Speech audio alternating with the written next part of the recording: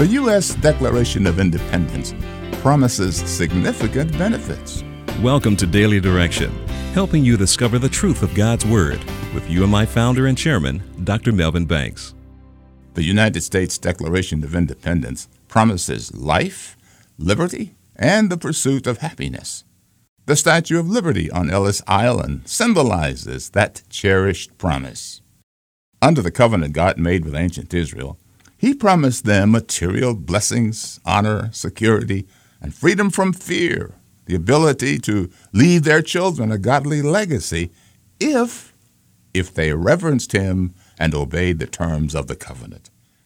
We read in Psalm 112, "How joyful are those who fear the Lord and delight in obeying His commands. Their children will be successful everywhere. An entire generation of godly people will be blessed. They themselves will be wealthy, and their good deeds will last forever." Those blessings were never fully realized because they broke the covenant.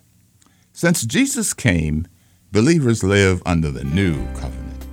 Under it, God does not guarantee everyone health and wealth, but He does promise never to leave us alone, but to sustain and care for those who place their trust in Him.